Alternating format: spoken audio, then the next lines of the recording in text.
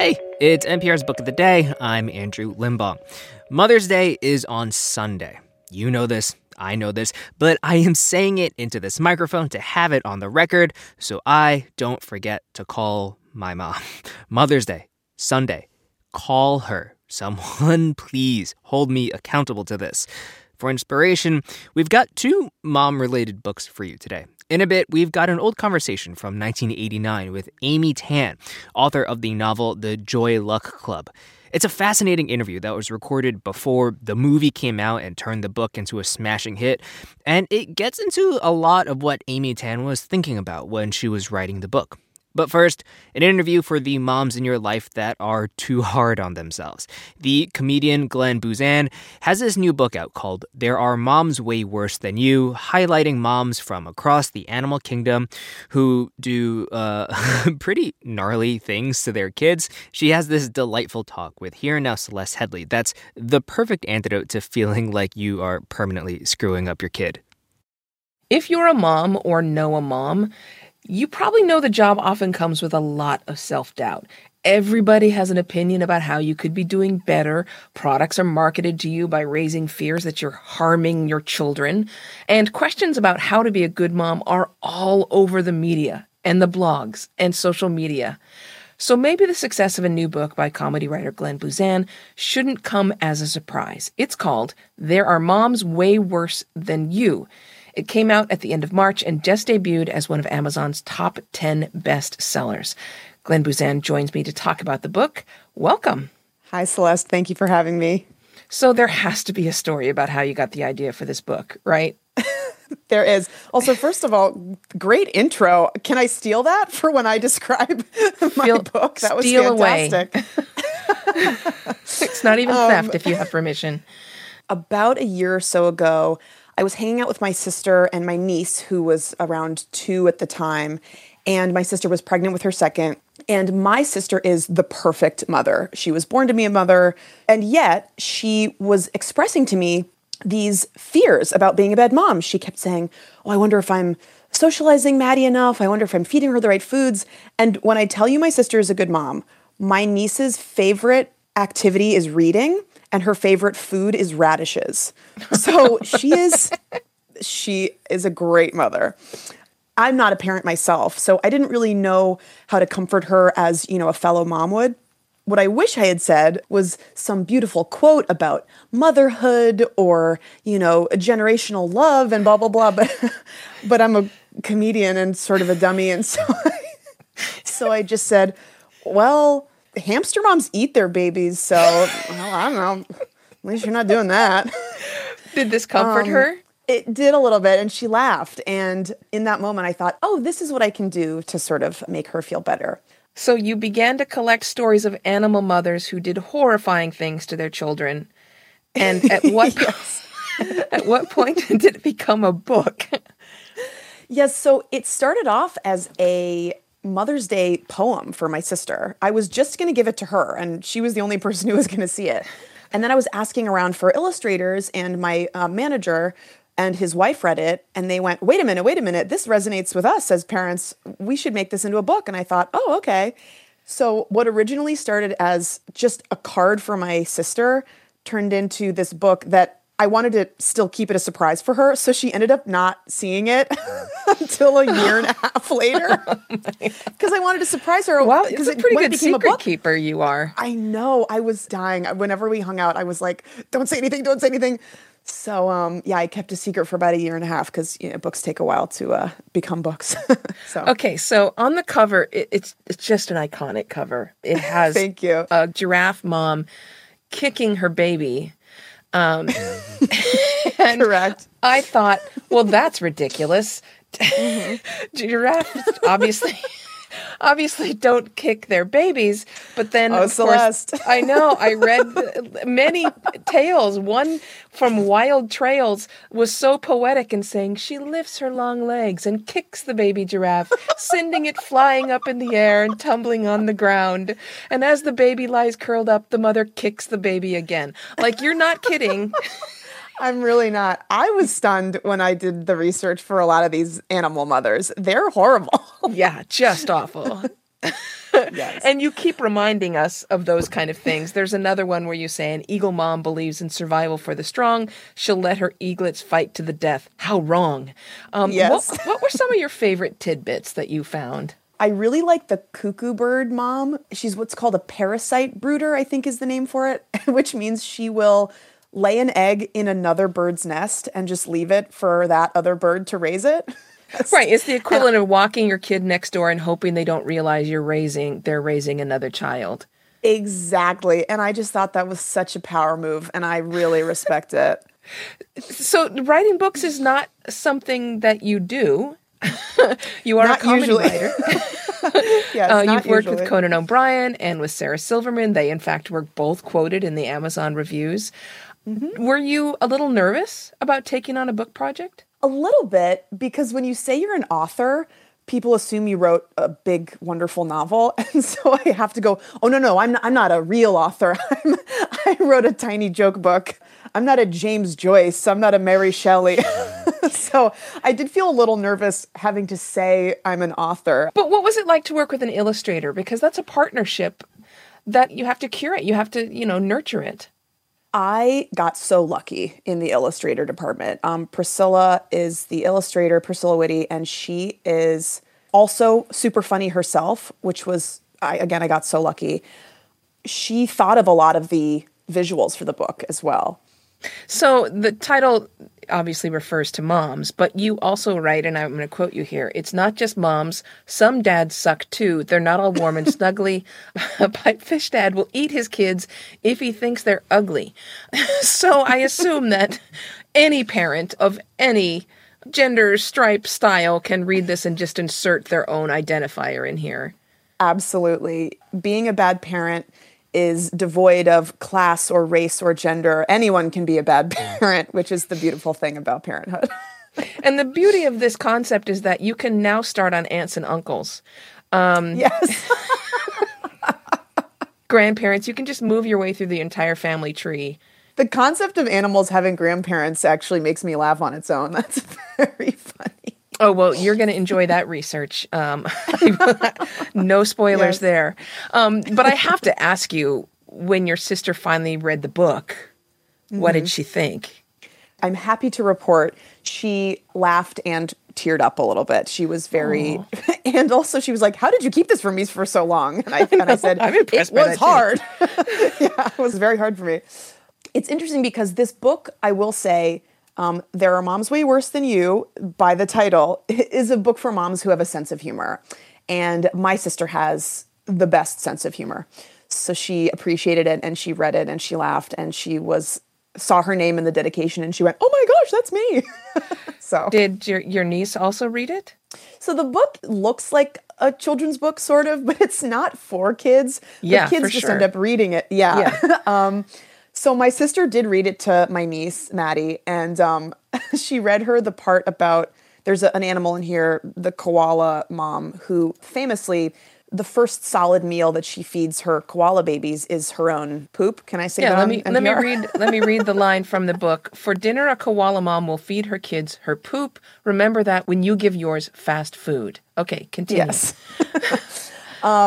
She read my niece, my 3-year-old niece, the part about a koala mom feeding her kids her poop. And my niece was like, "Mom, you don't do that to me."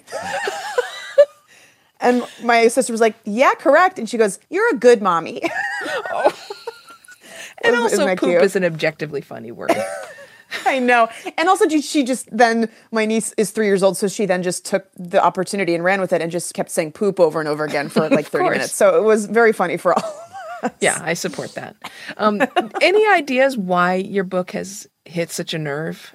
I think it's because, and I don't like that this is the fact, but I think it's because there's so much pressure in the world today, sort of like you were saying in the beginning, how everyone's trying to sell you something to make you a better mom, or everyone is judging other moms and dads to make themselves feel better. And because it's maybe one of the most important things you can do as a human, raising another human, it's so important to get it right. And that's, I think, why people take it so seriously and they take it to heart.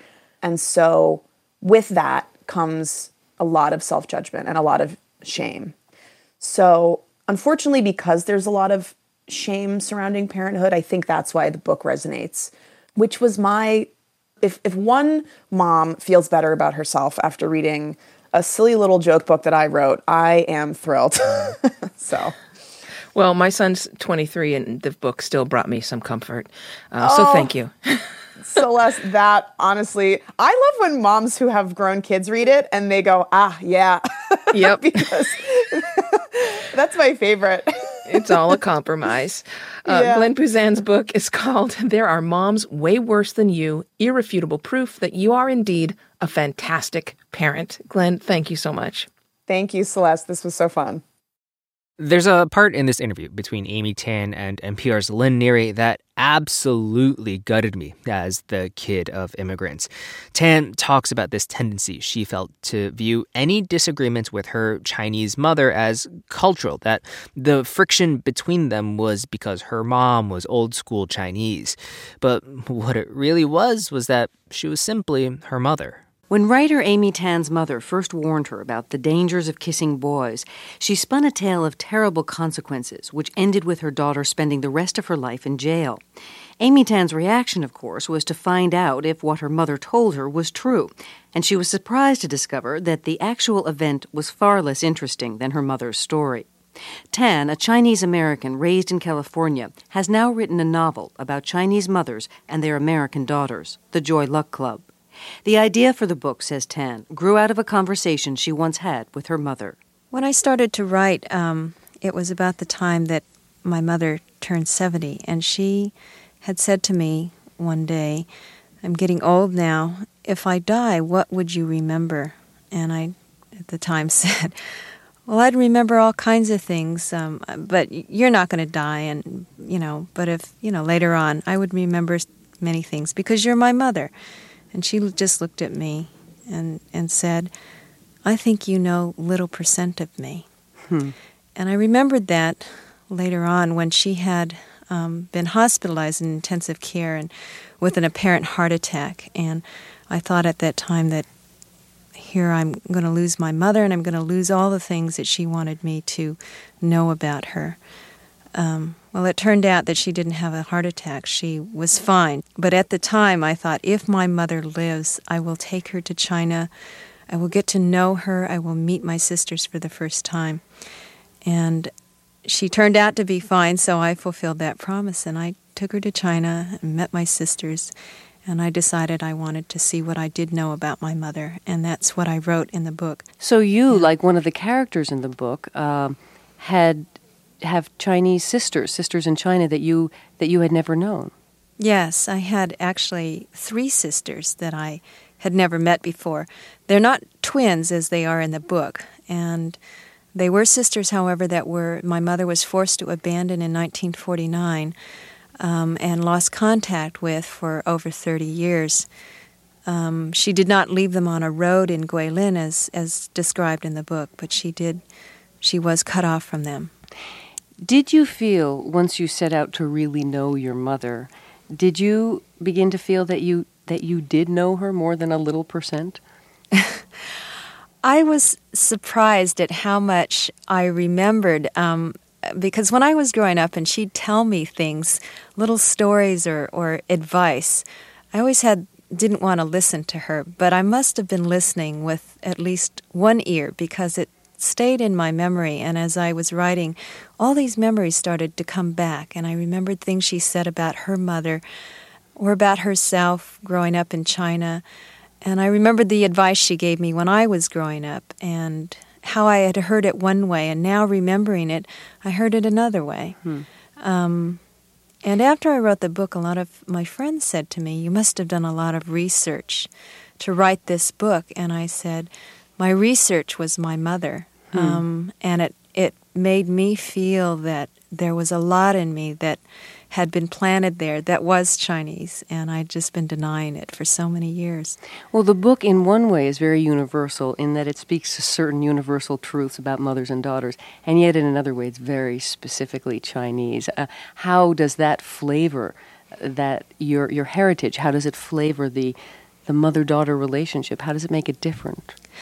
I think that there is sometimes a confusion that the conflicts might be more cultural rather than generational, that if I disagreed with my mother about something, it was because she was old-fashioned and Chinese, not simply because she was my mother. And what I found that surprised me after the book was written is, as you mentioned, so many readers have said to me, this is how it was between me and my mother. And these are people who are not Chinese, but maybe children of immigrants, and also people who do not have parents who were immigrants. So there is I think, that universality, but I think for me it was a tendency to think that many more of these conflicts were culturally based. Well, part of what's fascinating about the book, and just the pure joy of reading it, is the Chinese mythology and symbolism and the folk tales that seem to be there. I mean, did you just grow up with them? I grew up with a mother who naturally talked in a narrative storytelling manner. She didn't sit down and tell me whole stories, but she would say very provocative lines like, once when my grandmother was dying, my mother took a knife and cut a piece of meat from her arm and boiled this meat in a soup and fed it to her mother to try to save her one last time. But it didn't work. She died that day. And she would just say these little gems that would fill my imagination with a whole scene in China. And that's what I would take. I would take these little nuggets and expand a story from them. And of course you use that exact story in the book, and it gives you one of the sort of central images of the book, I think. And I wonder if you could read a passage about it on page 48. It comes just after what you described happens in the book, where a woman takes a piece of her flesh and puts it into a soup to try and save her mother. The passage begins, "Even though I was young." Okay. Even though I was young, I could see the pain of the flesh and the worth of the pain. This is how a daughter honors her mother. It is shows so deep, it is in your bones. The pain of the flesh is nothing, the pain you must forget, because sometimes that is the only way to remember what is in your bones. You must peel off your skin and that of your mother, and her mother before her, until there is nothing, no scar, no skin, no flesh. What does that mean to you, that idea that your mother is in your bones? There is so much that we don't see that has been given to us, and it's in our character, but it's almost a sense that no matter how much we try to run away from that, it is within us and cannot be taken away. The other part is that once you recognize that, you must go deep within yourself, so deep that it removes all the pains of years of misunderstanding, of both a psychic pain and a physical pain, and that you would go to that length to show that respect and that love that you have for a mother. The bond and the connection is something almost inexpressible, but it is there within your bones. Writer Amy Tan. Her new novel is The Joy Luck Club. And that's it for this week on NPR's Book of the Day. Let us know what you think. You can write to us at bookoftheday@npr.org. I'm Andrew Limbong. The podcast is produced by Miranda Mazariegos and edited by Megan Sullivan. Our founding editor is Petra Mayer. The show elements for this week were produced and edited by Alejandra Marquez-Jans, Lexi Shaptil, Megan Kane, Monty Kurana, Milton Guevara, Lily Quiros, Samantha Balaban, Ravenna Koenig, and Emiko Tamagawa. Beth Donovan is our managing editor. Thanks for listening.